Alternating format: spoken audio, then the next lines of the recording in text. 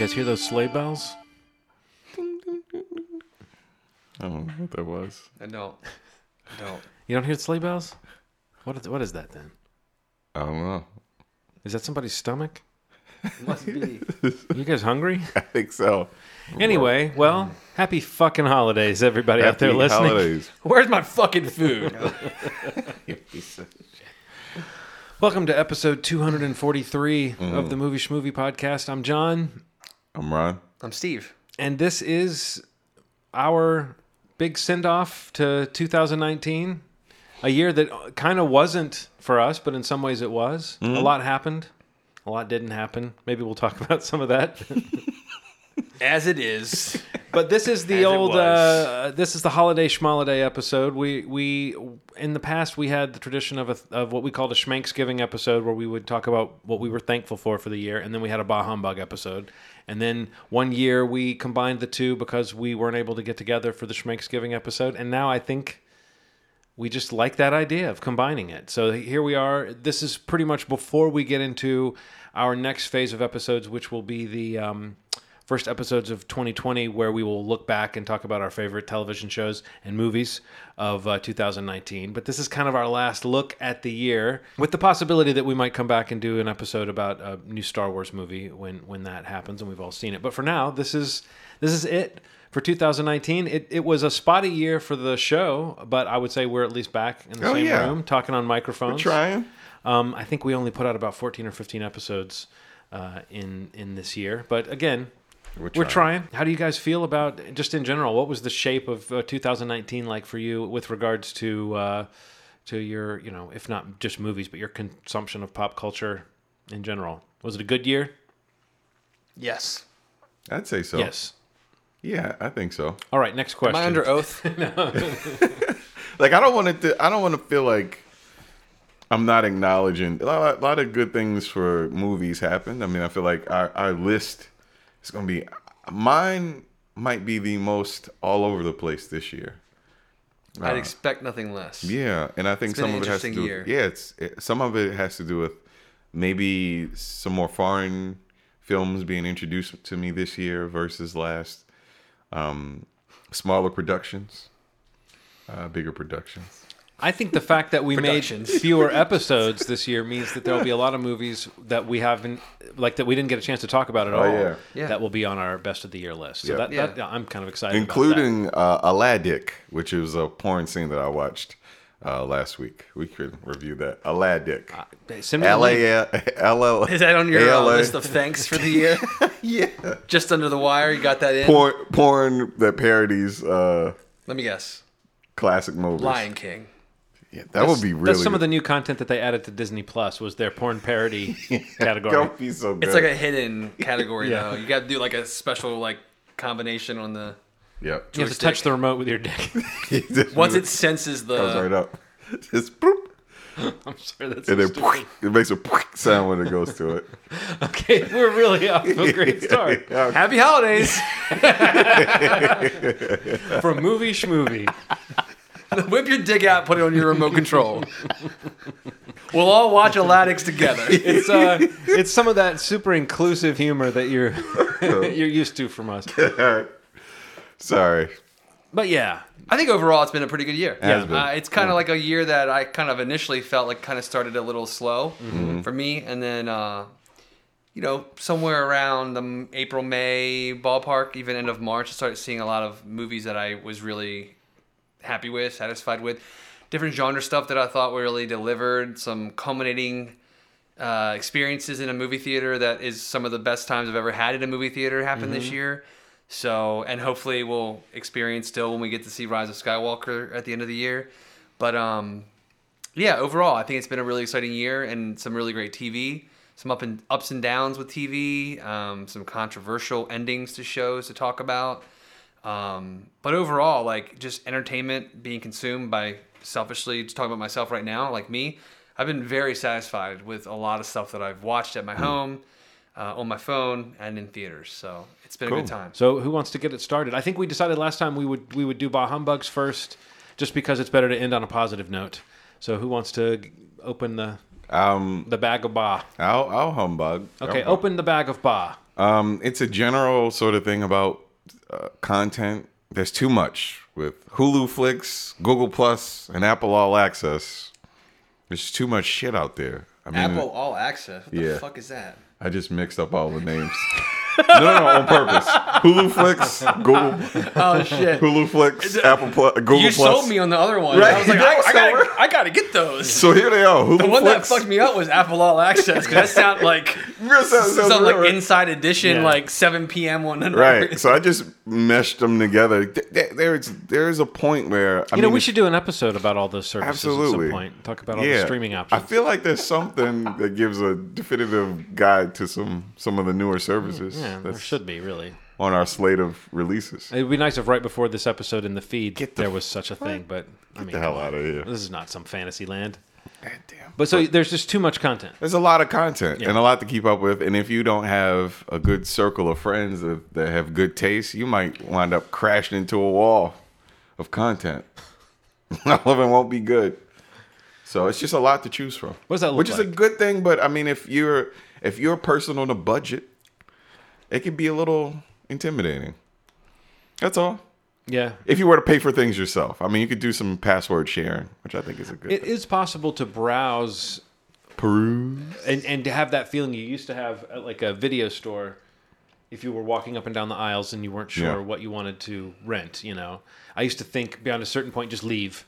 You clearly don't know of anything you want to get, but you don't want to spend time and not come out with Oh, something. yeah. But I find that it's very easy for me to browse and spend 15 or 20 minutes browsing, and then something will pull me away from the television, and I won't sit back down, and I'll realize, oh, I was just confounded by all the options, you know. Yeah. And there's a lot of stuff that seems pretty good. That's the other thing, that it's not like you're choosing between all the stuff that sucks and maybe that one good thing. It seems like there's a lot of good stuff. good things. Yeah.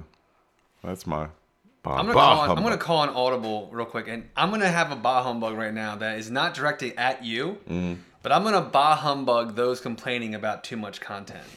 That's fair. But not to you. No, because no. it's been on my mind. It's and fair. I mentioned in the prior episode that like I always go back and forth with one of my coworkers about this. Just we talked about it just like, you know, on this theoretical podcast that maybe existed before this one in the feed about all the streaming It'd be great services. to actually get some answers. I would assume they'd have talked about this, which was that This mystery you box know, storytelling, Steve. that it was like this tiresome. idea of like, you know, too much and putting these things together and like, what am I missing? What am I not missing? I think the reality is that like you're in a world now where like creators are able to create more than ever before. And if you're a creator, if you're inclined in any way or any form of art that would allow you to put your stuff into the world, Yeah. I think these platforms, these options are like a godsend in ways. You know, if I was one of those people, I mean, I've had my experience like in other forms, but like speaking about movies or TV shows specifically, you know, if I was one of those, like I would see this as just the most amazing opportunity ever because I don't know that maybe I would have an outlet if these kinds of things didn't exist, or if there were more gates still, you know, if there was more gatekeeping happening to like larger things, you know, like if there was only 2 versus 22. Yeah. Not that that's the case, but it feels that way, which is accurate. You're absolutely It's easy right. to get overwhelmed, but It's I get what very you're saying, too. overwhelming, and I get that. I think the reality, though, of saying it's too much content, I think it comes down to it's there for you when you can find it. Yeah. It's not going to go away. It's there. Just like you find movies that you missed in years prior. Yeah. You'll find it eventually. If it comes to the top, it rises to the top based on marketing or based on word of mouth or just, you know, your time being finally available to find it. The reality is that there's probably pieces of entertainment out there that exist that would have never existed without this option. This is true. So I just feel like it's a fair complaint to say, oh God, I feel so overwhelmed because I say it all the time. But I don't feel like it's a problem. I don't feel like that's on me to say. Oh, yeah. I need to say, you know, I really want to see. I really want to check out C on Apple TV Plus. Okay, but I just don't have time. There's 5 other shows I'm watching, but I'm gonna just note eventually when I get around to this thing's gonna be in the world. I'll find it eventually. Yeah. But if the buzz surrounding it makes it so that I can't ignore it now, I'll just shift things around and find it. You know, Yeah. and things will have to just move around. So I don't know. I just think that like the idea that you have total control over it, however you want to view it, as like there's too much. I just challenge you to kind of keep in mind that people are able to put more out than ever before, and you know That's a good thing, I think. Yeah. Voices, experiences, cultures, like things are out there in the world that may never have been out there if this like change wasn't happening in our lifetime. Yeah. And if you can't find stuff or it's overwhelming again, I'm sure everybody's experienced it, myself included. It's frustrating to be like, fuck, I missed that show. What was it called? It came out a month ago and I forgot about it already. That's deafening, and that hurts, like when you hear so much and you just can't remember all the stuff. Yeah. But if you really want to be that person that watches all the stuff, take a note, fucking be responsible in some way and like find it in the future if you really want to find it. Because the stuff that really is the best thing for you, you will find your way to, I think. Yeah. And I think that it's a great thing that there's just like Too much content? too much content. I would reframe it into a lot of options. Yeah. This is going to be like a triple bah humbug. And this is kind of vague. Maybe you guys can help me figure out what it is about this that bugs me. But I want a bah humbug. It happened this year with Game of Thrones, which admittedly a flawed show. Maybe even the last season, some of those flaws were more on display for some people than for others. But it feels like that show got consumed and spit out so quickly. Yeah. Like, I feel like I was very realistic about what they could possibly achieve in a final season of that show. But even with that, I could feel it oozing out as that was ending, that the enthusiasm and the kind of cultural impact and the weight of this show, it was always dependent on what's going to happen. Yeah. And I will say that I guess what I'm bah humbugging is how quickly that went from like, oh, everyone loves this show, and everyone's talking about it, and everyone's talking about what house they're from, and everyone, almost to the point where I, as a fan of the show, was like, wow, there's some people out there that are some super fucking fans of this thing. They need to calm down. That then when the show was over, it was just dead to people. And so many people, then the knives came out, people that were dissatisfied with that last season, as I said, or the way the finale wrapped up. It was suddenly like, it was dead and gone in such a way that now people talk about it like it wasn't even good. I mean, again, I can go toe to toe and talk about issues and flaws and problems maybe that I had with that show and how it was run and even how the adaptation was done. But the truth is, that show, those characters, everything about it, it became a household name because of the show. Yeah. I mean, it was this world that George R.R. Martin had created, but you needed some way, some vessel of getting that out into the world that was understandable. And those books are really dense and full of characters. And that show managed to create these iconic moments and memorable things out of this.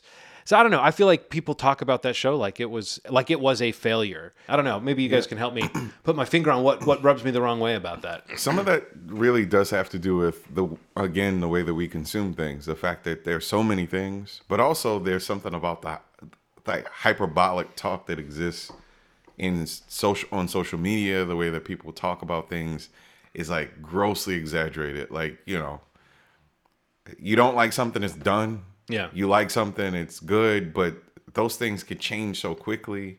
People are fickle. Yeah. People like a laugh more than they like the truth.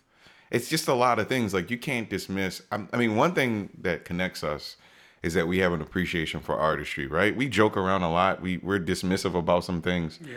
But the artistry of it, none of us are dismissive about, right? So there's like a thing that exists in current culture where everything can be reduced to a joke.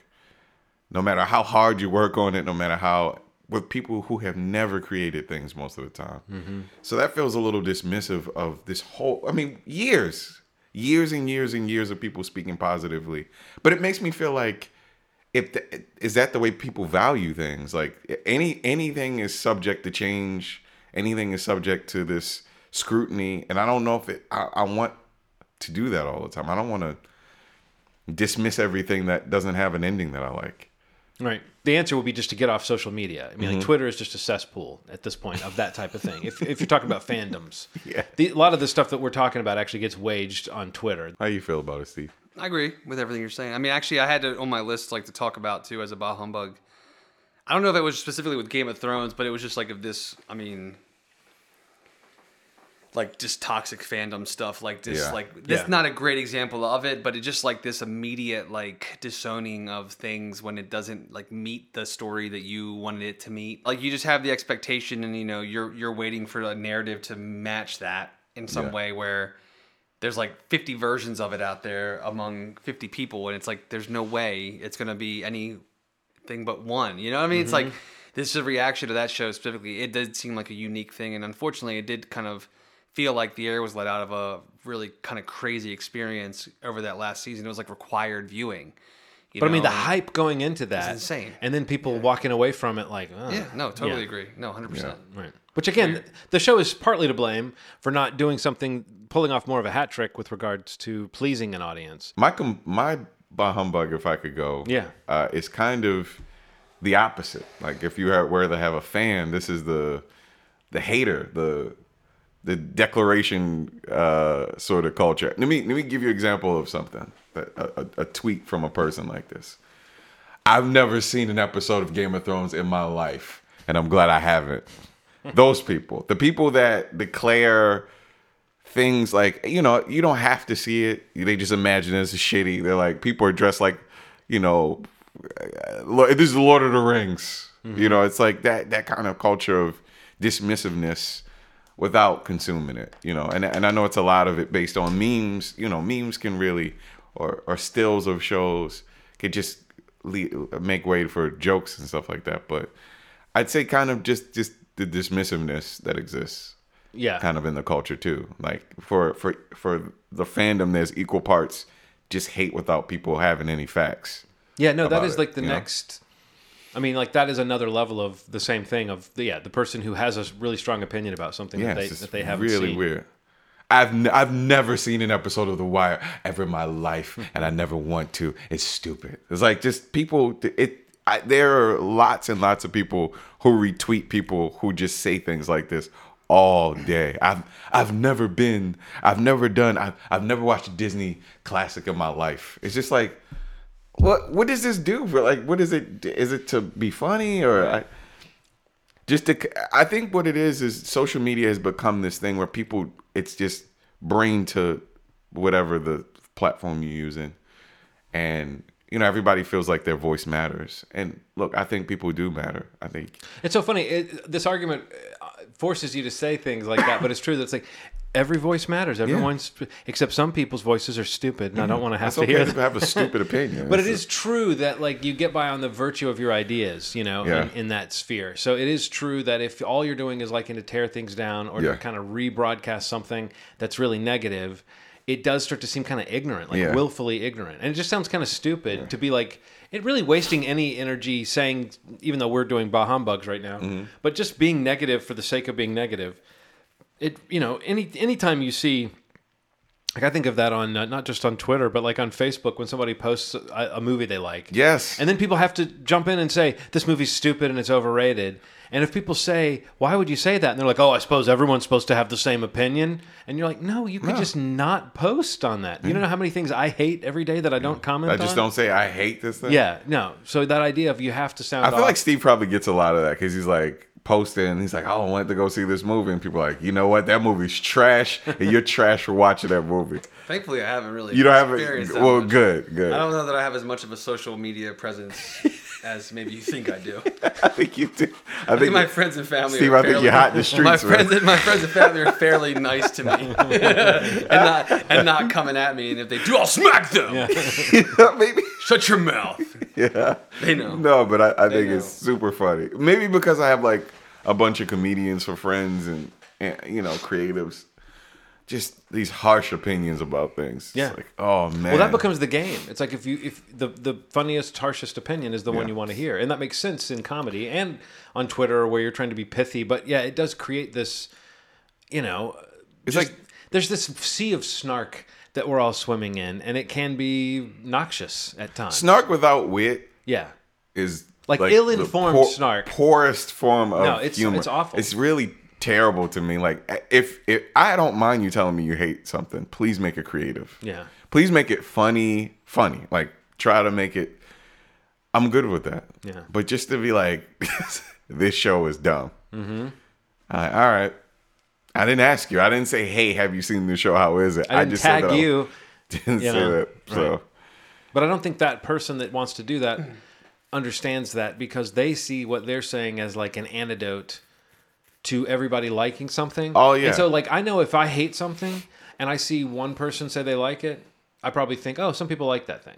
But if I see 2 or 3 people say they like it, it probably seems to me like I've seen 20 people say they like it because I hate it. Does that make any sense? Oh, yeah. So I think sometimes when people come in and they do that I'm going to yuck your yum thing where they post the negative thing, it's like they feel that the discourse lacks this negative critical opinion that they need to interject into it. Yeah. And they don't know that from a distance, it seems like, no, it doesn't really lack that. It's just some people like it and some people don't. And you didn't really need to come in and You're shit just on kicking the someone's good time. sandcastle. Yeah. That's right. all it is. It's Yeah. like, you build this nice sandcastle.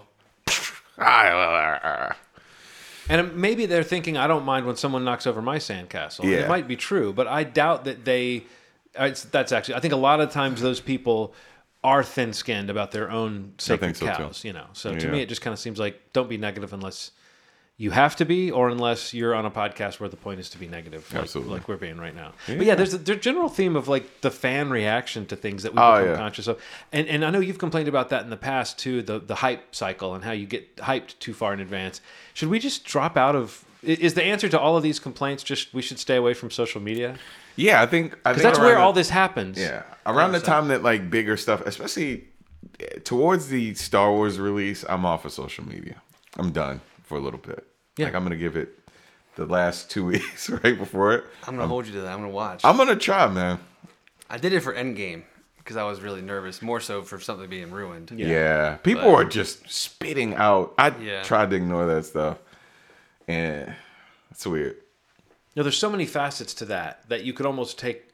You could talk about 10 different instances of different ways that social media life, that negativity, the way it offshoots of things. Here's the last 10 minutes of the script from the new Star Wars movie. Right. Well, yeah. Like here's all these JPEGs of this script. It's just that's how I'm spoiling your fun. I'm farting in your face. I'm slapping you when you're having a good time. Where does that impulse come from? Are they all trolls? Because so many of these people, if you click on their profile, they've got like 50 followers, if that. And it'll be a picture that you think, well, this might not be them, or it's an egg, or the description will be something that implies a sort of MAGA kind of thing or something. There's just so many, but I mean, I always wonder, is this a real person or not? Like, is the level of trolling is just. Yeah, but even if it's just trolling, maybe I just don't get it. I don't get the joy of trolling. Me either. I know that people, if someone's really enjoying trolling, they would be saying, "You just don't get it. You just don't get it. I'm having a blast over here." To me, it feels like fun. It feels like it would be like sitting in a diaper that you had shit in and just wiggling around. To me, that's what it seems like. Yeah, damn trolls.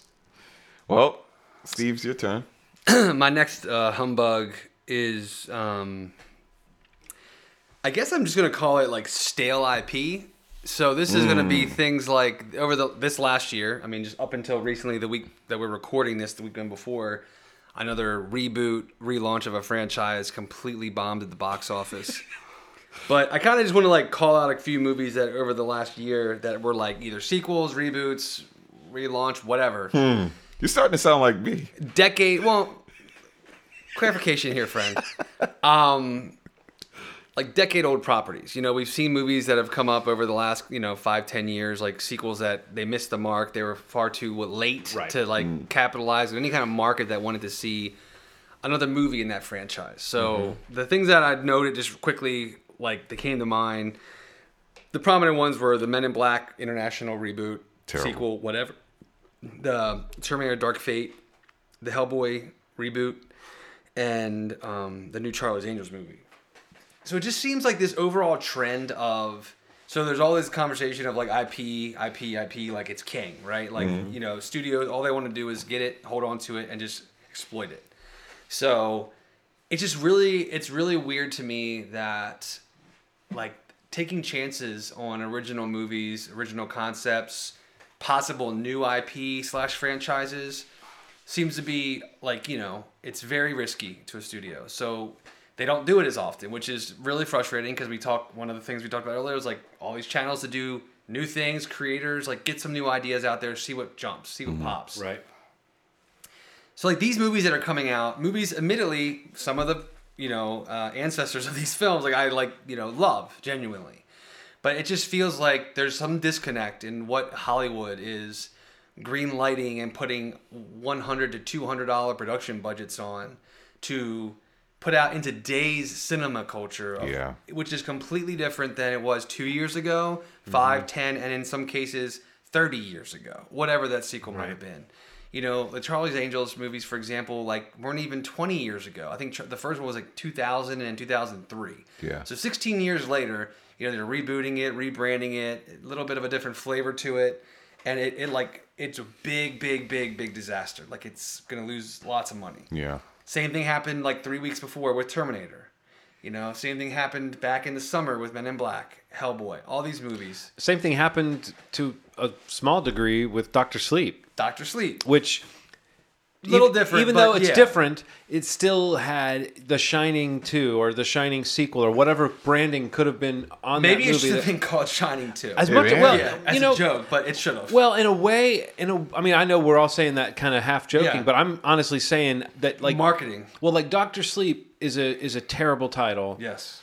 Not necessarily for that movie, but for marketing purposes and for getting an audience member to understand what they're going to see, and a trailer for that movie that doesn't really sell you on all the Shining elements, but it also doesn't sell you on what the movie is aside from that, and it's trying to keep too much mystery. And I think the reason I'm mentioning it though is because I feel like it falls into the category of some of the stuff you're talking about, Steve, where there's this almost like foolhardy confidence. And again, I think Dr. Sleep is in a different category because I don't think it was a particularly expensive movie. I think they spent some money on it, but it's not like some of these other. 50. But it's wow, so that's more expensive than I thought. Yeah. But it was kind of like a stealth sequel to a movie that didn't seem like it was screaming for a sequel, and it doesn't seem like the kind of movie they would do a sequel for. And it's been this long, so why do it now? So I think that like they needed to sell that movie more to people than I would have even thought. You know, I would have thought that it would have done better than it did based on just being a sequel to The Shining. The curiosity would be there. These horror movie openings are sometimes really big, but they did put it out like a couple weeks after Halloween, which seems kind of strange. Mm-hmm. And as we said, the name didn't connect the dots. But it's that confidence in what you've got, like Hellboy. Like, it's not like the first two movies were this. I mean, we all love Guillermo del Toro, and we wanted to see them do another one maybe, or see what he would do with it, or we love Ron Perlman in the makeup. It's like they missed it's like they see the shit at like the t-shirt shops, and they see the figurines, and they see the fact that these are selling, and this became a cult hit on video after the fact. Maybe we can turn all of that into name recognition equals box office, you know? Right. And Hellboy is name recognition as far as they thought. But it's like they obviously way overestimated what the value of that name recognition of Hellboy would be. I would think it's similar to like Dr. Sleep. It would have had to click with people. They would have had to have picked up on that thing to say, oh, that's the thing. That's the movie to see this weekend. That's the water cooler thing. That's the one that people are talking about. Maybe they should have called it The Shining 2 Dr. Sleep. Honestly, I don't think that title is bad. Like that would have, or even The Shining : Dr. Sleep. Yeah. Yes. I mean, yeah. So I don't know. That movie disappointed and surprised me, but it too was an example of its old IP that didn't do what the magic they were expecting it to do. Which does that mean maybe we're going to get to the end, at least to some degree, of them banking on just the name of something? Because it's not like they didn't try to make a good Hellboy movie, or they didn't try to bring in a team to do that. You know, and Dr. Sleep I loved. So anything I'm saying that's critical about the way it was marketed, I would love for that movie to have been more successful because I like so many things about it. But still, I think there is something kind of weird about that, like that reliance on a name that for the longest time has been like, this is the wisdom of Hollywood. They know they can take these marketable names and get people in the theater. Well, if you can't do that, like, what's the problem? Like, why was Hellboy unable to connect? Was it on top of everything else? It just wasn't that special of a movie? I mean, even if the movie is good, you know, like, even if it gets good reviews, like, not that it got great reviews, but, like, the Terminator movie of the ones I just mentioned has the best reviews of the ones. Yeah, that one surprised me. Maybe Dr. Sleep, but I mean, like, even beyond being enjoyable, like, I liked it, too. It was fine. I didn't, like, love it. But, I mean, I just think that this idea of, like, you know, the IP war that they have among these studios of like, we literally are looking at our catalogs and we're saying, what do we already have? What can we remake? What can we reboot? What can we spin off, franchise out, do whatever? Or what can we modernize a little bit? Whatever the angle is. Mm-hmm. And it's just like, this thing is like failing time and time again. And like the box office is in such a weird state where like the only things that succeed are like big animated movies and superhero films. That's what everybody criticizes about the box office. But that said, there are movies that are coming out that are not those movies that still are succeeding because of a big swing or hitting a demo that is criminally underserved at the box office, whatever it might be. And some of it may be marketing, who knows? Like Dr. Sleep is an example of that. And but I mean, it's more so like these aged properties that are like, have history with the studio that they feel like they just have to do again. Mm-hmm. Yeah. And I just hate that idea of like, the Terminator. We've done like 3 other sequels that failed. They made money, but they probably ultimately lost money on those movies.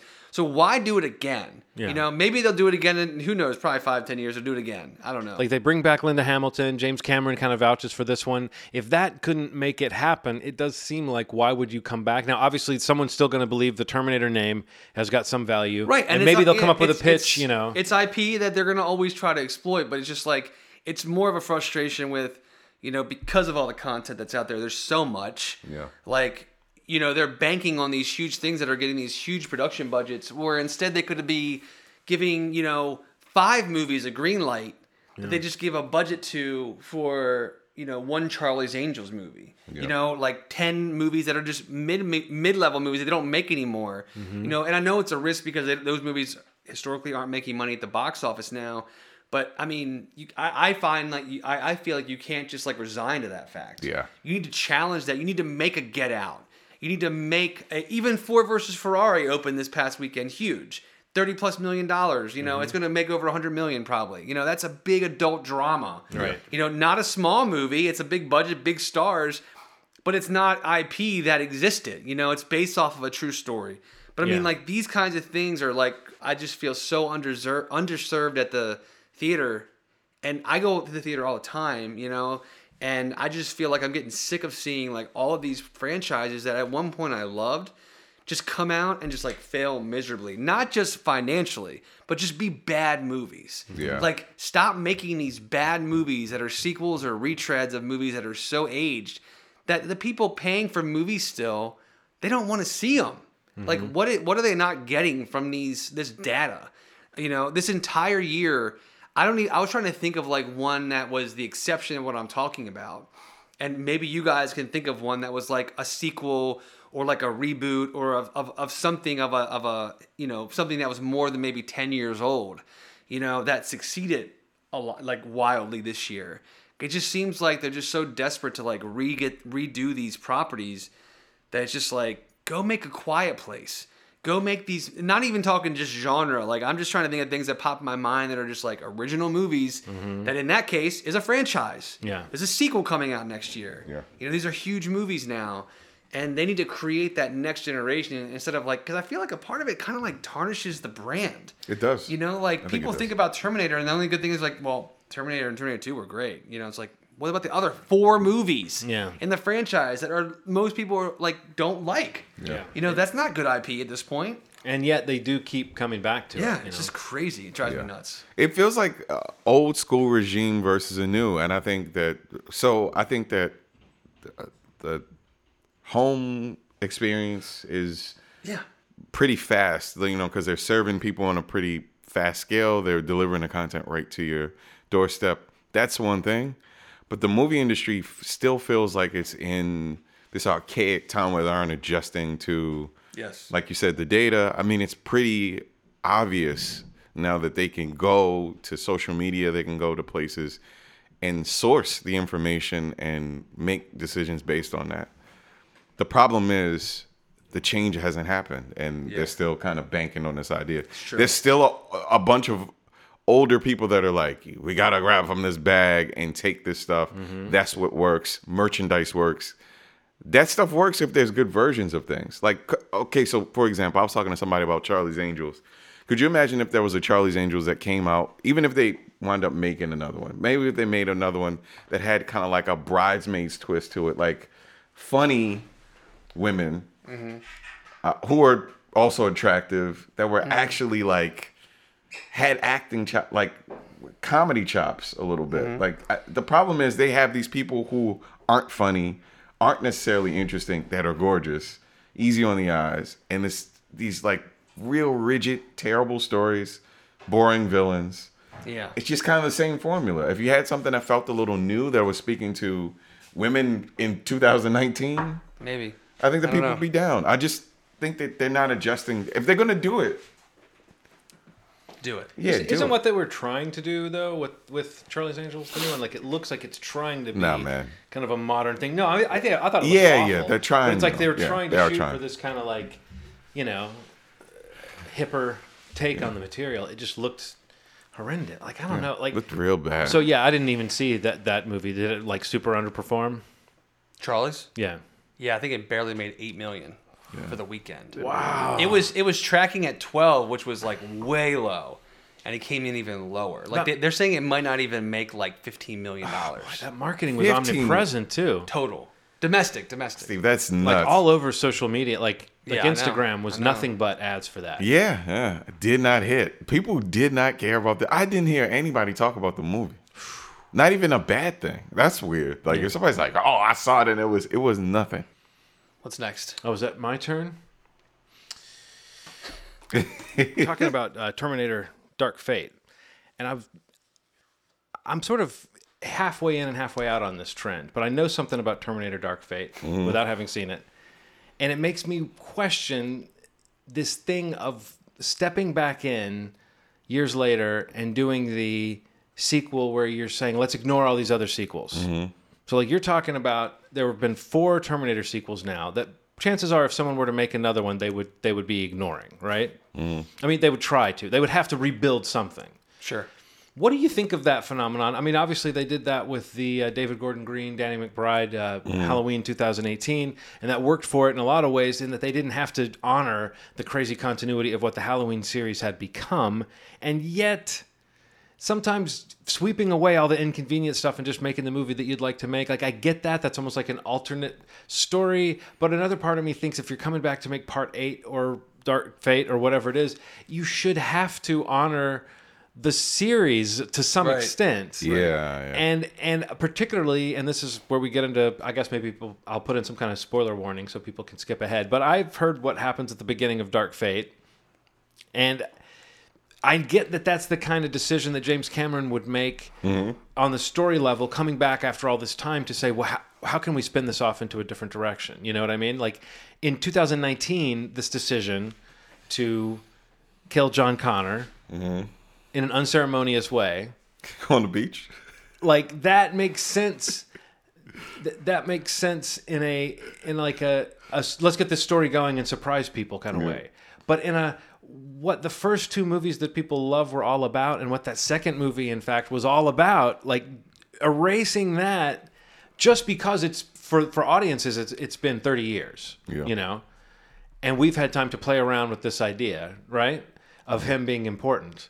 And now he's not important, and we're going to tell you he's not important, and we're going to tell you this new story. But it's like that's the kind of decision you only make if you're trying to surprise audiences 30 years later. It's not the kind of decision you make if you were telling that original story and you were going for like, here's the next chapter. You probably wouldn't position that as Terminator 3. If you were James Cameron, and in 1995, you were making Terminator 3, you probably wouldn't do that, you know? No way. But you do that years later Yeah, when the you're one trying to blows. reinvent the thing. So I kind of think that this, even though I've liked it in some cases and I understand it in others, and also the way that like Dr. Sleep is a sequel to The Shining, it honors certain things about the movie, but takes certain things from the books and it kind of swirls them around. I think that can be interesting and creative, and if you're a filmmaker, you definitely want the freedom to do something unique. But part of what makes, like, say, a new Star Wars movie or a new Marvel movie interesting is because they do have to deal with the baggage of everything that's come before it. And they have to be creative and original in their storytelling and figure out some way to honor that stuff and yet move forward. Yeah. And this idea of just let's sweep the board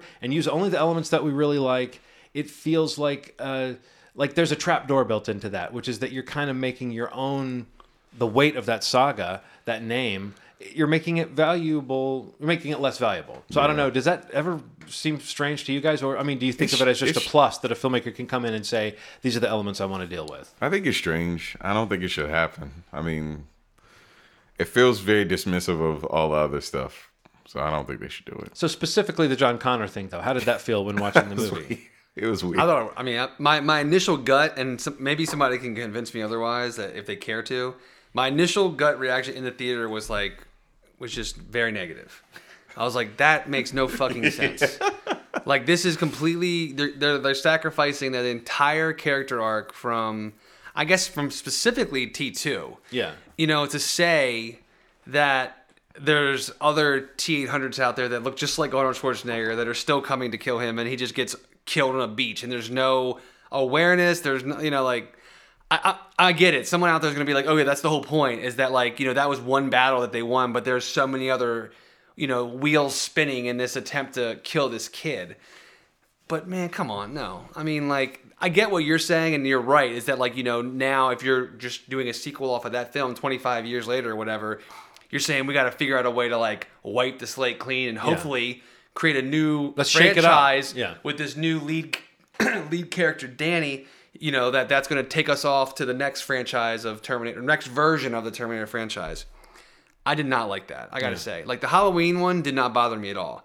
Like, whatever your feelings are about that movie, I don't feel like that did anything to really hurt any characters, because, like, where Laurie Strode went in that franchise was kind of weak.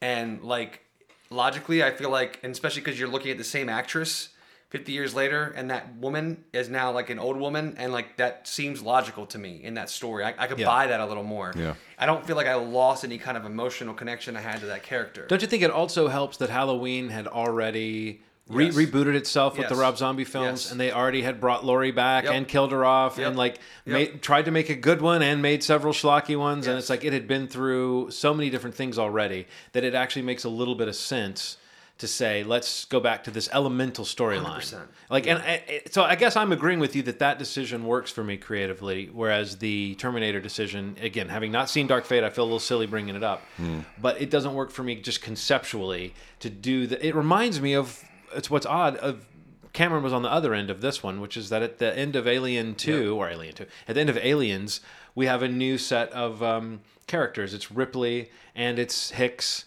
and it's Newt, the girl, and what's left of Bishop, the android. And at the beginning of the next movie, they wipe out everybody except for Ripley. And that seems strange, because that was James Cameron setting up, like, a logical sort of, this is the team for the next movie. And then the next movie came in and squashed that. It's weird to see him going back and doing a similar thing.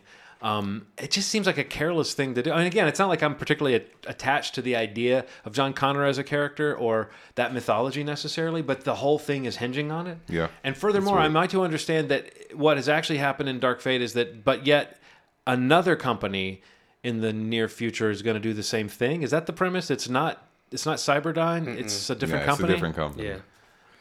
I guess how does that make sense? I mean, like, that seems like you're making such a mash of things. So the logic was, like, regardless of if you stop a company like that, another one will emerge. Yeah. And then when you get rid of that company, another one will emerge. I mean, I get that as an idea, and maybe that's what you're saying, Steve, is there's a conceptual point you're making there. Right. But from a storytelling standpoint, it just doesn't seem like the story that you would set out to tell. Like, well, if you're going to sacrifice that in the first 10 minutes, the story that's coming should be very creative or very original. And while I did like the movie, they're basically telling the same story. The same fucking exact same story. So why sacrifice a character that worked for 2 films of an arc, bringing back original characters that haven't been together in this franchise, digitally inserting, you know, a young Edward Furlong just to kill him in one scene? Yeah. It's like, if you're going to do that and you're going to make me have that gut feeling like that really, I didn't like that, you got to prove me wrong that you had to do that. And I don't think this movie, with the story that they went forward with for the rest of the film, was anything really creative or new. It's maybe updated, maybe more of this time, but it's not a new story. It's not something that you needed to completely undo that. Yeah. At the, you know, as a sacrifice or whatever. But that I didn't like that. So again, I feel bad about humbugging something I didn't see, but when I heard about that, it made me think about this phenomenon. So I guess I'm tentatively given a partial bah humbug to this idea, more so to say that if you're going to come in and you're going to sweep the board clear of certain sequels so that you can make the movie you want to make, just have a good idea, like you said, Steve. That's it. Have something new. Have something bold you want to do. Don't just sweep away the old to reboot the old. Yeah. And that's kind of thing, you know, even though I didn't like love the Halloween 2018, I think they did have something interesting to pursue with the Laurie Strode character. Watching the first Halloween with my wife and son a couple months ago, and then recently they were like, let's watch something spooky. And I saw that Halloween 2018 was on HBO. So I dialed it up, and we were like, "Oh, cool!" And it's like it was fun realizing that. I don't think my wife's ever seen any of the other Halloween movies either. That for them, this is the sequel to Halloween, and it was cool to see how well it worked. So much so that at the end, when Michael kind of disappeared and you don't see him, and I told Henry, I said, they're going to do more. This same team's coming back to do more. He was like, "Oh," he said, "that won't be as good." He burned down at the end, And I was like, so to him, he still hasn't embraced that idea of like, that Michael Myers, no matter what you see happen to him, he might not be dead. Yeah. Which is, admittedly, I don't like that as a story point in any of these movies either. That like, if you do a Friday the 13th movie, you have to spend the first 15 minutes justifying how he's back, But also, it just struck me that like he doesn't quite get the idea that even if the plan was to kill him at the end of this, even if we saw him being ripped apart and we saw nothing but ash left, if this movie is successful, they're going to figure out how to do it again. Yeah. And I said, so Henry, what would you rather? Would you rather than bring him back, or would you rather see another character assume the mantle? I said, because that's really the only option these movie makers have. If they know this is successful and they want to make more money, it's someone else is the killer, or Michael comes back. And that's like on a teeter-totter of like, you can, your life of experiencing movies, how fans could react negatively to either one of those things. It's much safer just to bring Michael Myers back than it is to say someone else is the killer. Yeah. But with the right storyline, you could say, okay, we're going to do something bold with this franchise. But I think the way that movie ends as not showing you his dead body is very pointedly saying the door is open for this character to return. But it was funny to see my son, who at 11 still thinks a story is being told, and it's like, so he's like bummed out to think, what, that doesn't seem like a really good story that they would bring. It's like, yeah, I know, but at this point you need to realize it's not a story. Yeah, it's a franchise. Yeah. It'd be like watching a soap opera and being sad that like that character died, they're back. What? It's like, yes, the whole point is it'll happen. Yeah, it'll keep happening. That's what happened to me with comics. I realized at a certain point, like, this isn't telling a story. Yeah. And so I dropped out in my 20s. Now I'm more realistic about it. I can dip in and read certain lines. But at a certain point, I was like, this doesn't mean anything. They keep killing people and bringing them back. And one writer comes in and undoes what the last writer did. So, yeah. That's crazy. It's weird for franchises to be that same way. We like to think there's a voice behind them. But it's really a company. Oh, it's my turn. So my bah humbug. Final bah humbug. De-aging. Stop de-aging. Oh, God, that's people. a good one. Just have people the age that they're playing in the movie. I thought you were going that route when you brought up Terminator. Yeah. Because of the Arnold stuff, the Linda Hamilton stuff, which wasn't a lot, but... Well, so is it a completely CGI Edward Furlong that's in this movie, or is... I don't know, to be honest with you. It looks like it. I don't know. I thought I read somewhere that he like shot something for the movie, but maybe that was something that got cut. But I guess it's CG. Do you come back when they say, "Hey, we thought of a way that your character is completely meaningless and not important at all, and we're going to kill you"? Oh yeah. Maybe sign me up. Maybe that wasn't the plan because reportedly Tim Miller and James Cameron butted heads heavily over this movie. Oh really? Yeah. So maybe there was something else because I had read a while ago that he shot some scenes for the movie. But I'd be shocked if it was that scene because it didn't. I mean, he looks old now. And floaty. He also looks very floaty when he's like floating around. Well, I'm with you on the de-aging though, Ronald. It's so weird. Stop doing it. It's like movie magic. Yeah, just have people the ages that they are in the movie, and use some prosthetics if you must. But, jeez, stop doing it. Stop cutting off somebody's head and adding on the CGI head. It just looks strange. Yeah, it's not there yet. That's what I want to say. I want to say you guys have gotten some pretty cool moments, and there's been a few scenes where we're surprised, but it's not quite there yet. So you're not blowing our minds. You know what I mean? It's not blowing our minds the way that you think it might be. It makes them look all weird. Even in some movies where it's very briefly used, it's odd. Like Michael Douglas in the Ant-Man movies when they throw in a flashback. It's like he looks okay, but there's certain parts where you're like, his face is doing something weird. Like it's like Henry Cavill's face with the digital mustache removal in Justice League. It's just you don't want to be looking at someone's face and going, there's something weird about their face. It just feels instinctual. You look at somebody like, that's not human. Yeah. It's true. Strange. It's very animal instincts. All right, Steve, what's your final humbug? You were kind of getting at it a little bit. You mentioned Dr. Sleep. My final humbug was, I guess, People Studio. I don't know. We're sleeping on Mike Flanagan. Yeah. And it really bums me out. Yeah, I don't want to say sleeping because I'm not trying to make a pun out of it. You're but basically saying you were going to start writing headlines for Variety. Yeah. I just feel like, we're fans of his, and, I love Dr. Sleep. I know you saw it. I don't know if you've seen it yet or not. I have not. I want to. This is really good. It really fucking bums me out that this guy cannot find box office success in any way. Yeah. He has a Stephen King property that is a great film, got a decent budget to make it, has an amazing cast, and it fucking bombed. Yeah. He did the sequel to Ouija, whatever you want to So call good. it. Yeah. The sequel that he made was so good. It's so good. It's such a great little horror movie. It's a good bombed. standalone movie. The first Ouija made like $100 million, and it was a shit show. Yeah. They make a sequel, have a really good director It's come really in good. and do it. Movie bombs. What the fuck? Yeah. The only place he's found success is Netflix, which is fine. Mm-hmm. Hush, really good movie. Gerald's Game, really good movie. Haunting of Hill House, one of my favorite shows ever. Yeah. But like the only place that he's like getting the attention he deserves is on Netflix. I do not like. We talked about the marketing. I think that's a big problem with what happened with Dr. Sleep. But I am really bummed out about just like another miss for this dude at the box office. Yeah. I know he's doing this, he's part of the next season for The Haunting of Bly Manor for Netflix for the sequel to, second season of this series. And he's got some other things. Midnight Mass is a movie he's working on that sounds really cool. I don't know if that's going to be in a theater or Netflix. But I just really am bummed that this guy is not like getting to the...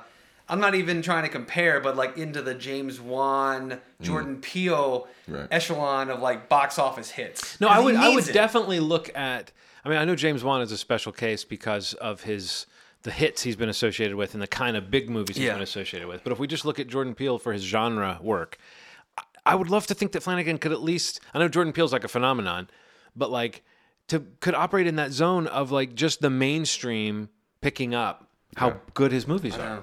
Like that this is a genre movie with a little plus added to it, that it's not typical of the genre. It's actually adding to it. It's so weird to me that he's not connecting with a wider audience. I mean, Haunting of Hill House does seem like it kind of did, but it also has that Netflix binge That's it. Yeah, I mean, working in its favor. I really wonder if people even know that Dr. Sleep is from the guy that did Haunting of Hill House, and that is also the Gerald's Game guy, and the Hush guy, and the Ouija guy. It's like there's got to be some way to connect these dots. And yeah, I'm with you, Steve. Why is he not more of a name? Bums me out, Not to take anything away from Jordan Peele, who's amazing, no, but he's a name. No, give it to the Mike people. Flanagan is not a I'm name. saying the talent's there, the skill, the mastery. I legitimately think he.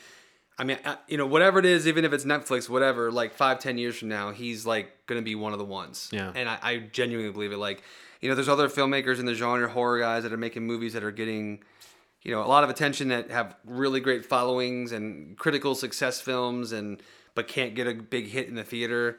Like people like Ari Aster or like Robert Eggers, like that have like horror films that are like more critical darlings, and of that quote unquote elevated horror genre that somebody created. But I mean, I just feel like Flanagan makes these movies that are like, if you're a fan of the horror genre, whether you're in that group or just like the slasher flicks, whatever it is, whatever your taste is, I feel like all of his movies, even Oculus, which I love, like they're just really great movies. Yeah, they don't fall easily on either side of that fence of the elevated versus sort of more visceral horror. He's kind of down the middle. Yeah. Like he's doing something a little different. That's interesting. Yeah, I love him, and I think I hope people find him. I mean, obviously, like you said, he's definitely found success. I mean, Hill House and things like that got him to this point that he's like doing a big like sequel to The Shining. Mm-hmm. But it just seems like, mismarketing, branding, whatever. Maybe they should have leaned more into The Shining thing brought to you by the guy that did Hill House. Like, that sounds like an amazing combination. Yeah. But people don't know that. Like, nobody knows who directed this movie. Nobody knows it's a sequel to The Shining. Most people don't. Yeah. And it's just a bummer because I was really looking forward to, like, this time of year, just hearing a lot of people talk about this, like, breakout hit. And it fucking bombed. And the thing is, it does deserve to be one. I mean, like, it does. It you and I really both does. said it works way better than it should. It's great. Looking at the elements on display, it works way better than it should. So yeah, why is Mike Flanagan not? One day, and then he'll come on the podcast and he can thank us. Well, my last Bah Humbug is also sort of like an appreciation of someone, so we'll wrap it up with a slightly positive vibe. But this is a quick nod to the fact that this was sort of a lost year for Movie Schmovie, and there were a lot of things we normally do or would have done this year that we didn't get to do. And I thought about the movies we didn't really talk about because they went by in times when we weren't doing episodes. Like we didn't really talk about Toy Story 4. We didn't really talk about the end, the sad end of the Fox X-Men franchise with Dark Phoenix. Those could have been episodes. But the episode that I think I missed the most this year was the Schmovie Awards episode. And I thought the award that I most missed this year, because there was one that was such a shoe-in that, you know, we usually have the one of the big awards at the Schmovie Awards. If you haven't heard them, folks, go back and listen. There were 6 of them, I think, 5 or 6 already. We used to call it the annual. If we ever go back to doing it, we'll have to call it the mostly annual Schmovie Awards. But often enough. But there's one award called the Whose Year Was It? And we've had a few really good people in there, and that's the person who popped up in a lot of things, and we all like them. And it's fun to kind of see us all sort of agree on that person who we thought kind of carried the year. And there was someone who in 2018 was in so much good shit and good in so much good shit, and I was looking forward to seeing this person easily win the Whose Year Was It category on the Schmovie Awards. Well, that didn't happen. So now I'm going to make a unilateral decision that this person would have won Whose Year Was It this year. And I'm just going to say that in 2018, this person turned in memorable performances in If Beale Street Could Talk, Widows, White Boy Rick, Hotel Artemis, the television show Atlanta, and closing out the year with a very memorable turn in Spider-Man Into the Spider-Verse. You guys know who I'm talking about. Brian Tyree Henry. An amazing actor, and I was really looking forward to saying so. This is his year.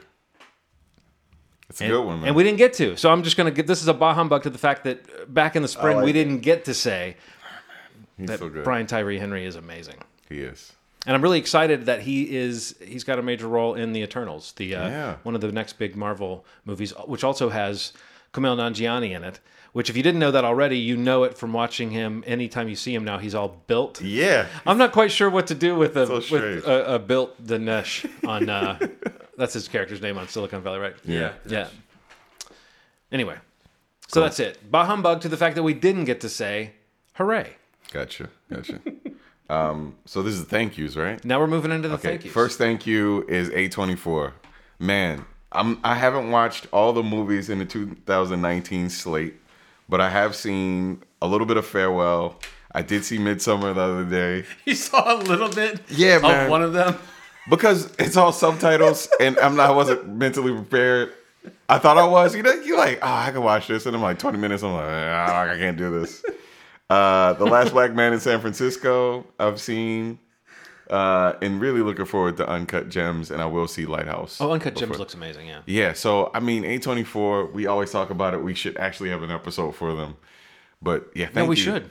Thank you, A24, for putting out solid content. Now, we said we would do an episode about A24 when there was a logical stopping point. Is there a movie after which we can say, we've all seen this, now it's time to do the retrospective on A24? It seems like there's never a stopping point, you know?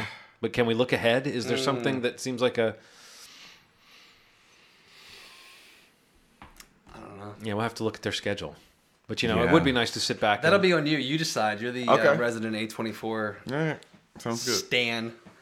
My first one's gonna be this maybe is a a little teaser for maybe this year's movie where we do one. Yeah. But I'm thankful this year for just being reminded how great Keanu Reeves is. Oh, yeah. Not that I ever really forgot, but just being seeing him in John Wick 3 and being convinced and even more sure that that's one of the best action franchises around. Yeah. Seeing him as Duke Kaboom in Toy Story 4, which again we didn't mention He was a whole lot so about. good at it. He was great in that. He had a small In cameo. some alternate universe, we had a very emotional episode and a very heartwarming episode about There Toy were Story 4. Kleenexes involved. Right, Yes. I see what you're saying. Yes. He was also had a great little cameo, small role in Always Be My Maybe, which was Ali Wong's rom-com. Oh, yeah, he on was. Randall Park on Netflix, he was fucking hilarious. And in. tweaking his image as the nicest guy in the world, too. Totally. Just self-aware of that. That's a certain level that actors arrive at where you get to make jokes about being a total jerk. Yeah. Because people know that you're not one, you know? Yeah. And I'm not a gamer, but the Cyberpunk game that he's a part of is apparently a huge thing. He was also funny in the Between Two Ferns movie. That Netflix movie. He's just got a lot of stuff coming out, and he's always been just such a cool guy and just a good person, it seems, and it's just good that he just had an amazing year. And I feel like of the conversation you have around movie stars, I'm not saying he opens movies, the John Wick franchise is maybe the exception, but I mean, having a positive movie star, people rally around him, and I love that. Yeah, and people love him. It's just a good thing to be excited for him, to be he was a part of every cycle of news for a few months, and even still, he was in the SpongeBob trailer this week, and people are going nuts that he's voicing a fucking a ball of I don't even know what it was. It was tumbleweed. Tumbleweed, yeah. And he's got the Bill and Ted movie next year. Just whatever, man. Just let's do it. I don't think people are prepared. Now, I might be like the Hollywood idiot who thinks the franchise, the name, is going to carry some weight. I don't think people are prepared for how many people are prepared to love Bill and Ted 3, whatever form it takes, whatever it is. There is so much goodwill towards Keanu and towards Alex Winter and towards that property and the way they've been stoking the sort of fan involvement and this only exists because fans wanted it after all this time. I feel like that movie has the opportunity to be such a blast of goodwill that we haven't seen, at least in recent years. Something that feels like if it's really good, it will be earned. Do you know what I mean? I hope it's not an example of my Bob. Yeah, no, you're right. You're right. But this is something that it's you just said, fans want it, and it's been gestating a long time, up and down. Will they? Won't they? You'd like to think they wouldn't do it if it weren't something special, right? And it took time to get it to happen. And money coming from different places and taking less money as an actor, it's amazing that it's happening. And I just think it's a good time because Keanu is at peak Keanu right now, so it's only going to help the movie. But well, when does he become like Betty White or someone like that, where it's okay, we love him, but we're still sick of hearing how much we love him. I don't know. I think it'll be a while. I don't know. You know what I think the secret is? Ride the wave. You have we had them with Matthew McConaughey. We had the McConaissance, right? And with Keanu, we've got the Keanuissance. Yeah. I think if your name lends itself to merging with the word Renaissance really easily, you've got a shot. You got a shot at having one of these cultural moments. Yeah. People love portmanteaus. Let's ride it. I'm a fan, and no, but we love him. I mean, it's funny that everyone at this table loves. I think it's honestly, he's probably in my top 5 celebrities you'd want to be stuck in an elevator with or something like that. He just seems like a good guy. He's got some of that. Harrison Ford rescues people in his helicopter, and Jack Bauer, or pardon me, Kiefer Sutherland tries to tackle muggers type thing. He's got some of that vibe of he seems like he's a good guy and he would try to help you. He would if he saw you with a flat on the side of the road, he would pull over and he would be chill about it or something. Yeah. And supposedly when he came to do Between Two Ferns, he totally got it. And they were saying we're going to be kind of mean with some of these, and he said, "Oh, I know, I love it. I hope you are. Again, it's just he seems like he gets it, and he seems like we love to see someone who seems to be fully aware of what they are and who they are, especially someone who's had a career for so long and could have this weird distorted perception of themselves. He seems to know. He seems to know how much Keanu is worth. It's interesting, man. It is very interesting. Yeah. And to be able to go back in the same year, even in the middle of all that, the Matrix had its 20th re-release. 20th anniversary release in the Dolby screens, and I went and saw it at the Columbia Theater, and it was just phenomenal just to watch in the peak of this conversation. There's the star of the Matrix, and 20 years later he has one of the top movies of the year. He's in a second top movie of the year. He's this game and announcing a Matrix sequel and build it's all this crazy shit's happening for him, and it's just it's a good thing. I love me some Keanu, so that's my number one thing this year. Or my first choice, not my number one. I like Keanu Reeves a lot. What about you, John? Well, my first schmanks, it's a simple one. It's just one word. Now, my list this year is an odd one because I didn't watch as many movies this year as I might normally have because I was wrapped up in this basement remodel, which is basically finished at this point. I love it. I went back and listened to last year's episode where we were doing this, where we were giving schmanks and bah humbugs, and the remodel had just started then, and it was very sad hearing how much I I was like, we found these contractors. They're real characters, but we think they're going to do good work. You know, I had no idea how bad that decision was. Little did you know. Yeah, go back and listen to the 2018 episode if you want to hear me really uninformed about how my year was going to go. So this year was kind of a year that like fell off the calendar for me in a lot of ways because we had this one big project. So I did a lot of things other than watching movies. And one of the things I did a lot this year was cooking. And I got to say, you know what I'm really into now, and I want to just say I'm thankful for, and I'm glad I can express myself through garnishes. Garnishes, man. You're about to hand someone something you've made for them. Yeah. And you're like, this looks okay. Okay, go chop up a scallion. Boom. A little coarse ground black pepper, Boom. maybe. Crush up some nuts. You can toast those bitches if you want to. Or you could just throw them on there. A little cotija cheese.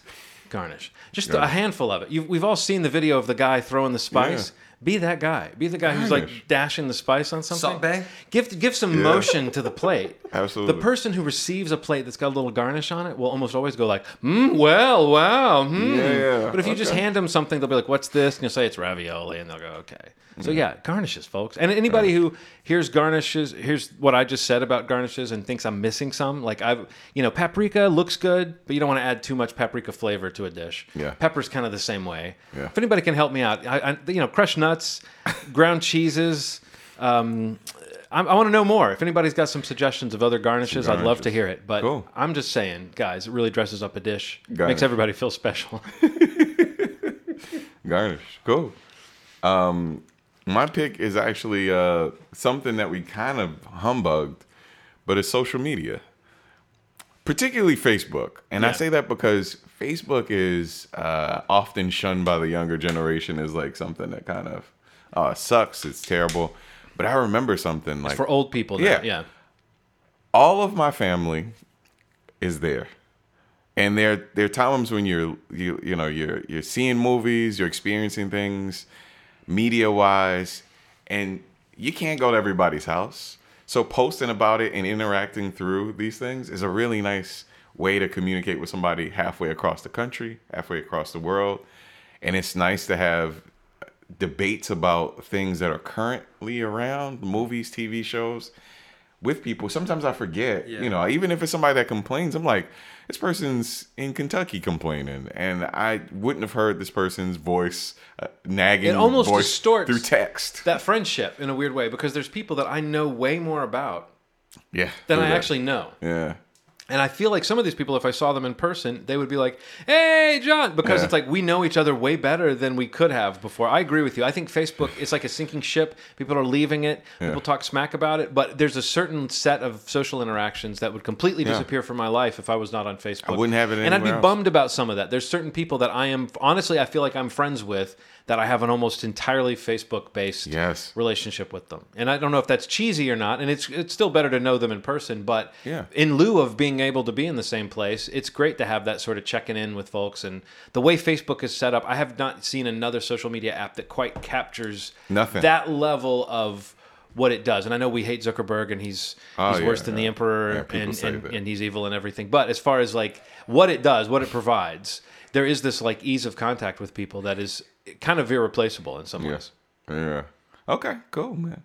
Facebook. So yeah, you're not too cheesy for saying that. But then again, think about it. So I'm a 46-year-old white guy in the suburbs saying, no, Facebook's good. But I know what you mean. I've got friends that I'm like, I wouldn't be friends with this person at all if it weren't for specifically the way this app lets us interact. You know, it's nice to be able to. My next thanks is going to be just HBO in general. I feel like in a year where we just talked earlier about HBO getting a lot of shit for Game of Thrones and the way it ended, I just find that probably this year more than any year recently, I've been watching a lot of series on HBO and like thoroughly enjoying them. Chernobyl being one of them? Chernobyl being one of them, one of the top ones. That honestly, that and Watchmen are the two that came to mind first. Loving Watchmen week after week more than the prior. And Chernobyl was just like a fucking amazing. Like it's so incredible. But yeah, I don't know. It's just like you mentioned on the podcast prior that we did about the streaming services. Theoretically, if we had done one, you would have mentioned it. we'll just never know, Steve. That quality of the HBO show and like just their ability to develop a show to a point of such like just impressiveness, just thinking about like, finding my way to Succession and just being obsessed with that show and loving Righteous Gemstones and, even seeing Veep go out and, this being the last season of Silicon Valley. Yeah, but they're not, like, everything you just said makes me realize, like, they're not, like, every time one of their big shows ends, you think, like, well, maybe HBO is losing ground. No. But everything you just said, half of those are ongoing shows, Succession, Watchmen. These aren't, I mean, it's not quite the water cooler thing that, say, The Sopranos was or The Wire was or became. Right. But it's there. I mean, it's in that neighborhood. Right. I got to catch up on Watchmen. It's amazing. There's just so much greatness, and I mean, talking about the streaming and just like what I would pay for. I mean, the quality of these shows being available and whatever they put out in the summer next year is like a no-brainer for me. And I think even shows like that I kind of watched after they air, like Euphoria, just like really interesting filmmaking, and Barry. I mean, like one of the best comedies out there. It's just like there's so much great content, and like there's not a ton of it, but what's there, in those time blocks, like those Sunday night, those cycles of that Sunday night block of like whatever it is, 8 to 10 or 9 to 11. It's just like it's so good, and just like what they have coming up next year looks amazing. The Snyder Cut. Snyder Cut. Yeah, Snyder Cut coming soon. But just like Watchmen specifically, like seeing Lindelof basically being able to take this and just like go for it. This thing that is really is like his own thing, but still like kind of enough of the property that it's more and more tying it to it. And some of the commitment and not to spoil anything in the most recent episode is even more just like impressive to commit to certain elements of like the source material, even though this feels so different in so many ways. That's just something that is like really special. And I just think that it's like when I think about the shows that, are the remnants or the last pieces of like this mass consumption of like as a culture, like what shows we talk about all at once. I just think like as a whole, it seems like HBO probably still has their hand in the handle on like, those are our shows, like there are exceptions on Netflix and Hulu. Like they have like, Handmaid's Tale, I feel like is a good example, or Stranger Things. They have their horses in the race, but I think at any given time, like HBO's got like 2 or 3. Yeah. And that's like just something that I don't know. I've kind of wavered in and out of over the past couple of years, but this last year, I just found myself kind of settling back into catching up with ones I missed. Mm-hmm. To your first point about all the content. And just finding like an appreciation for like, fuck, they make really good shows. Yeah. Good Steve tying it all together. Look at me, man. Yeah, it's a good one. If only this was our last episode ever, we could just end it right there. No, but you're right that like that question of like, are they out? Is this it? It's never. It's the answer has never been yes to that. Not yet anyway. So all right, I guess. Last time when we did this, one of the shows I was thankful for, I was talking about sort of comfort food in the form of being able to stream shows. And at that time, I was saying The Office was a big show that my family had gotten into. And I discovered that in the last year, I think that kind of reached critical mass where now that's what people say about The Office, is that they're watching it for the third or fourth time through. And it has become the sort of show that you can just put on. And this year, with the remodel and everything, in addition to cooking, the show that was like the best blast of like positive energy this year that we watched, and we kind of devoured it once we got into it on Netflix, but Schitt's Creek.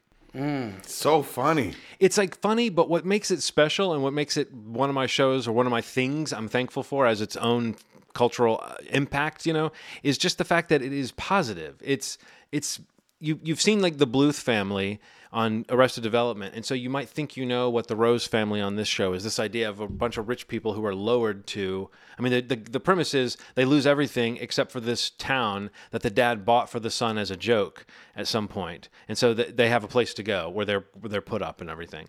But it's basically just a high concept sitcom where it's rich family in Podunk Town and they don't have money anymore. So it's a really simple concept.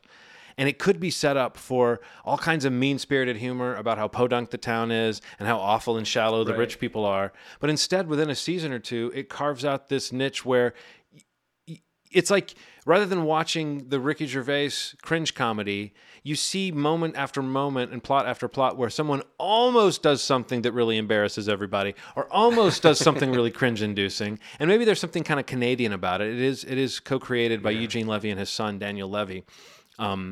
So there's this kind of like Canadian politeness to it, but it's like, imagine cringe comedy filtered through people that are going to apologize to each other later, and you have the vibe of this show. It's like, it's never too mean, it's never too sweet, it's never too silly. But it has surprised me at times with how heartwarming it can be. And I mean, Eugene Levy, who he's done so many great comic turns. He's playing a relatively straight character, but he's just like a handsome older dad who's trying to be the nice guy and trying to do what's right. Right. And you would think, well, that sounds kind of like a bland character, but there's so much comedy involved in watching him get slightly embarrassed and try to soothe people. And Catherine O'Hara is just one of those comedy ninjas. Like, she's delivering shit. It's so amazing. And yet her character is still somewhat grounded and somewhat real. And then the co-creator of the show, Daniel Levy, Eugene Levy's son, like, he's a great comic creation too. He's playing like this super self-centered kind of scenester that we've seen before, but we also see that he does care about people. And when he offends someone, he tries to put it right. So it's like, I don't know if they were deliberately saying, let's make a nice show. The show continually surprised me with where another comedy would go mean. Right. This show goes towards showing you it can still be funny, even if at the end of the day, people are caring about each other and being polite to each other. And so it sounds schmaltzy and cheesy. It's not that. But if you watched it, you would get into the rhythm of it. But it was such a refuge with all this shit that was going on this year, just going up to the bedroom, and my wife would say, you want to put on a Schitt's Creek? And it would be like, this is the show that I can watch 2 or 3 episodes in a row before going to bed. And it just left me feeling peaceful at the end of the day. And I think that's something, I don't always wish for that, but it's really special when something can give you that, like good vibes. Yeah. That's a rare thing for entertainment to have. So yeah, if anybody hasn't been watching it, Schitt's Creek, give it a shot. Let it run for a few episodes. Let it kind of get its hooks in you, and you'll start to believe that there really is a town where people are a small town where nobody's racist. Yeah. Cool. So I think this is my last one. This will be your last one? Okay, so mine is a women creators. So 2 of them stick out in my mind in 2019. Phoebe Waller-Bridge. Oh, yes. And Lena Waithe. So these are 2 women, very different voices, but the specificity of their voices and the perspective that they bring, I don't think I've ever seen. So like Phoebe Waller-Bridge wrote and stars in Fleabag.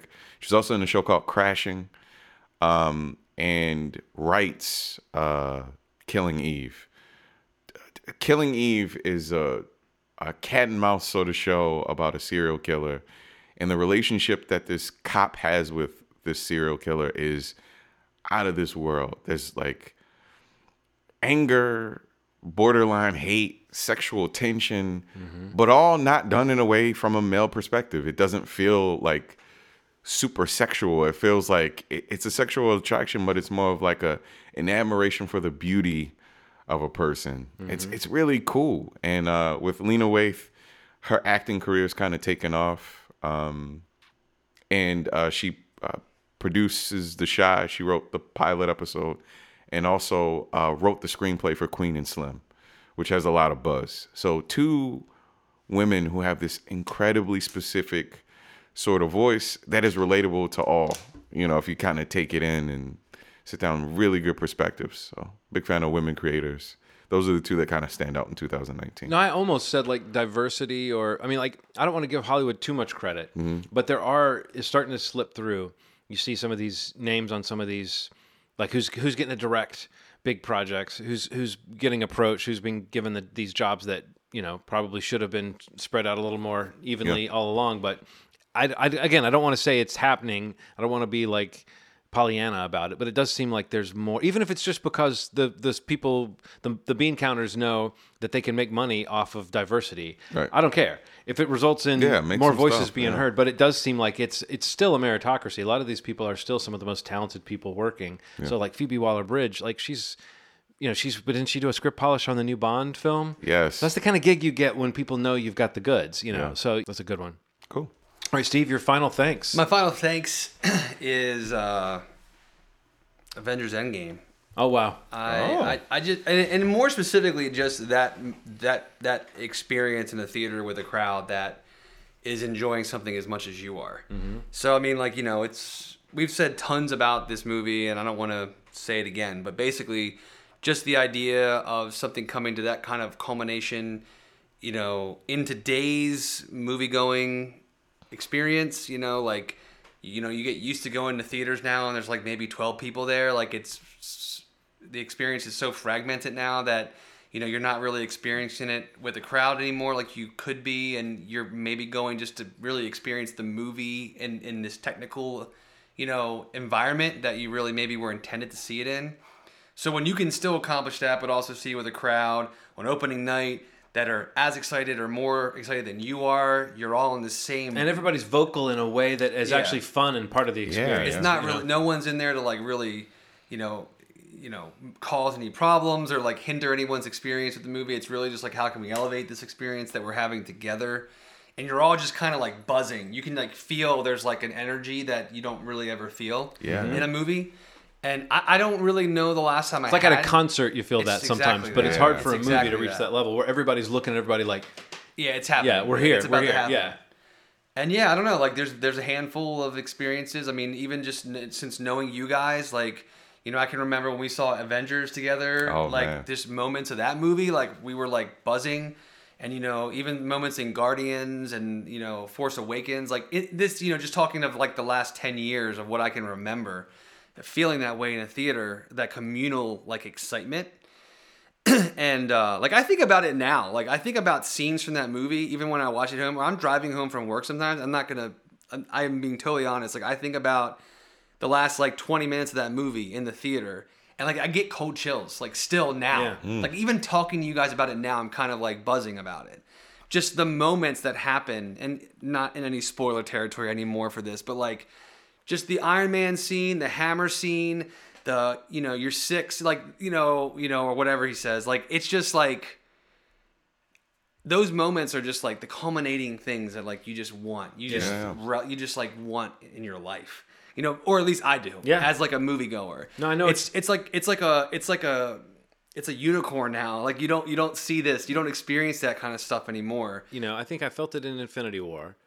There was that ending, and you just felt like you suddenly were aware of how many people were in the room having that experience with you. But feeling like at the end, I remember in Force Awakens and in Endgame, having that sense of like everyone who's in this room, this is a packed room, and everyone who is here is so psyched to be here. It is, that is really something special. And it's like a non-disruptive, like hooting and hollering in like certain parts of the movie. That's what I mean. Like you don't mind the people that are getting into it when they're in the vibe of the movie. Yeah, and like just I don't know. I mean, and like I went with like people from my work, and Aaron was there, and like some of my buddies came, and it's just like, in those moments in the movie, like I'm literally like out of my seat, levitating. I'm like pushing back. I'm way too loud. My wife's like embarrassed.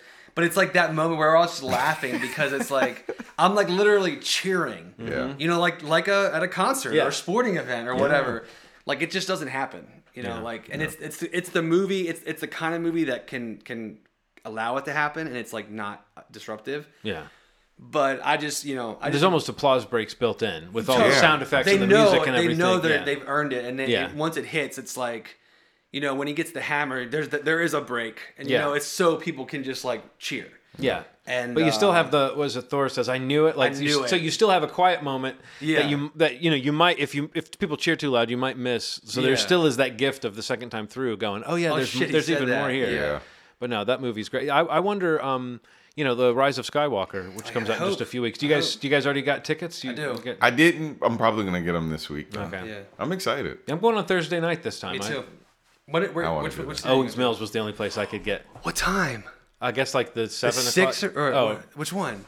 I think it's like the 7:30, whatever showing. We might be able to experience it together. Oh, that's crazy. That's where I'm going. No, because when I decide what happens with the ticket pre-sales is I always sort of sleep on it for like half a day or 2 days or something, and then I'm like, I don't want to be the guy who like goes to look and finds that Sunday or Monday is the soonest I can see the movie, and I went and I was like, damn it, because I always forget like this is a family, like this is an outing for us, and we all get psyched about it. So I was like, no, I'm going to try to find some Thursday night action because I always like in the age of assigned seats, I always forget that like that buying this ticket doesn't mean waiting in line for 2 hours to get in. It's like no, it means you can just traipse in 5 seconds before the movie starts and sit down.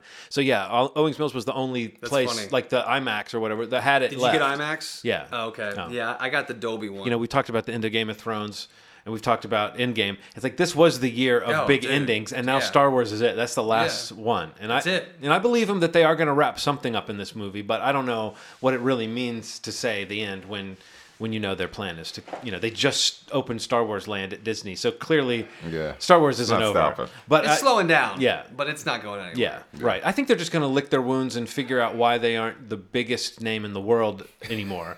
And, Well, there's a lane open now because Endgame happened. right. In a way, yeah. Yeah. So sit back and watch what happens. But, No, but I've seen like a certain amount of cynicism about the Rise of Skywalker, but I'm so psyched for that movie. I think it too. looks so good. Pumped. I believe in J.J. Abrams' ability to like figure out what needs to be done and to do it, and just the land it. visuals, everything they've seen, the music. Star Wars trailers have music cues in them that I'm like, I don't know if that's in the movie or if that's just for the trailer, but all the trailers for the new Star Wars have had amazing music cues in them. I'm just so ready. I'm ready to pump my fist and feel that swell of emotion. man. That's good. Yeah, the same thing happened in Force Awakens, like in that, like when the saber goes past Kylo and she puts her hand Yeah. up. That's the moment. Yeah. Like, that's the moment. In my theater, when you see the Millennium Falcon for the first time, was the That moment too, when I yeah. actually felt everyone go like, oh. Yeah. But still, we like this. Like we're Dude, we're cheese this is like balls. this is what you want. Yeah, that's what you want. You like just chase this feeling, and we may have two in 1 year if Skywalker lands it. But yeah, Endgame this year. It's one of my favorite movies of the year I've ever, and just because of like, so much of it is based on that experience. Yeah. Like I don't even remember the last time I felt like that in a movie theater, and it's amazing. So, Right. Yeah. Well, it was like also they were ready to meet you more than halfway with a story where the shit's actually happening. Yes. You've seen enough movies where it feels like, okay, maybe they're setting something up, or maybe they're treading water, or maybe they're developing a character to do something with them later. Endgame felt like something. It felt like a real movie. Yeah. Yeah. So. We need to get that ice cream figured out still, don't we? Oh yeah, that's Yeah. true. We never did. We never did. Yeah, I'll bring some ice. I know why Ronald hasn't done it. Conveniently Yeah, forgetting this yeah. guy. But yeah, what you got? What's your my final final one? thanks, and I just want to say this actually ties in nicely with the idea of Endgame, the idea of heroes teaming up to fight something. I will say that this year, since I didn't watch a lot of movies, I'm going to dip into my real life. But my wife and I, we had these crooked contractors that we were like conspiring against and pacing the floor and like writing documents and filing shit, and we haven't even begun the legal proceedings that might wreck my next year. So let's look forward to that. But I just got to say, I'm thankful this year for a common foe. A common foe. Honestly, I don't wish ill will on your lives at all. But you both have a very solid relationship with an amazing woman. I just hope you guys get to experience some kind of common foe, because there's nothing like to hate someone with the passion of 1,000 so suns. good. And my wife, she can do it. Like she's got it in her to like she's making spreadsheets of hate. Like she gets organized. It's been amazing. And I almost wonder, like, now that the basement is in shape, like I guess if we actually do get legal proceedings, that's where the hate will go, I'm sure. Yeah. But I've begun to wonder, like, what is going to be the thing? Because right now I feel like she and I we could take down a Tyrannosaurus Rex or something like that. Yeah. But it's either way, it's awesome. You should enjoy your life. You should hope for happiness. You should hope for good times. But if you've Above all else. if you've chosen a good partner, For a guy. you should know that a common foe is the best thing for your relationship, because it highlights both of your skills and how you interact with each other. And you do this while I go do this. And then, did you do the thing? Yes, I did the thing. What did they say? They said this. Oh my God. And then you just fall into each other's arms. It's amazing. So I'd And then say, go upstairs and watch Schitt's Creek. yeah, you watch Schitt's Creek and you make R2-D2 noises in bed. But yes, I would say, don't look for it. Don't hope for it. But if it comes your way, A common foe. you can be like this. You can, bring it on, common foe. It's good. You fucked with the wrong team. Yeah. There was actually a point in the middle of the year where we were writing something up and sending it in, and because there is an organization that we're hoping will help us get some of our money back from this crook. And I just said to Nikki, I said, "You don't fuck with nerds," and she was like, "No, don't fuck with nerds." That's pretty amazing. That's awesome, man. Yeah, I'm See glad. the positive in it. Very good. Yep. Very Seriously, good. yeah. I like it. It's good perspective. Yep. Well, Whew. that's it. You did it. Yeah. 2019, Yeah, it's a lot of we did it. Yep. a lot of good, a lot of bad. So next episode might be we're hoping we can Yeah. talk about the new Star Wars movie. Yes. But if nothing else, you'll know that coming up in 2020, we'll be coming at you with our. I think I liked what we did last year, where we started with the TV So the next episode should be the best TV of the year, and then after that, the best movies of the year, Yeah. and then we'll be dealing with 2020. Whew. Right in our faces. It's so We gotta close. figure out the Skywalker. We gotta try to get that Yeah. like up quick Yeah. if we can all see it that night. I'd love that. Figure it out. Okay, cool. Well, that was fun. Yeah. It was. You know the websites, movieschmovie.com, facebook.com/movieschmovie. Oh, man.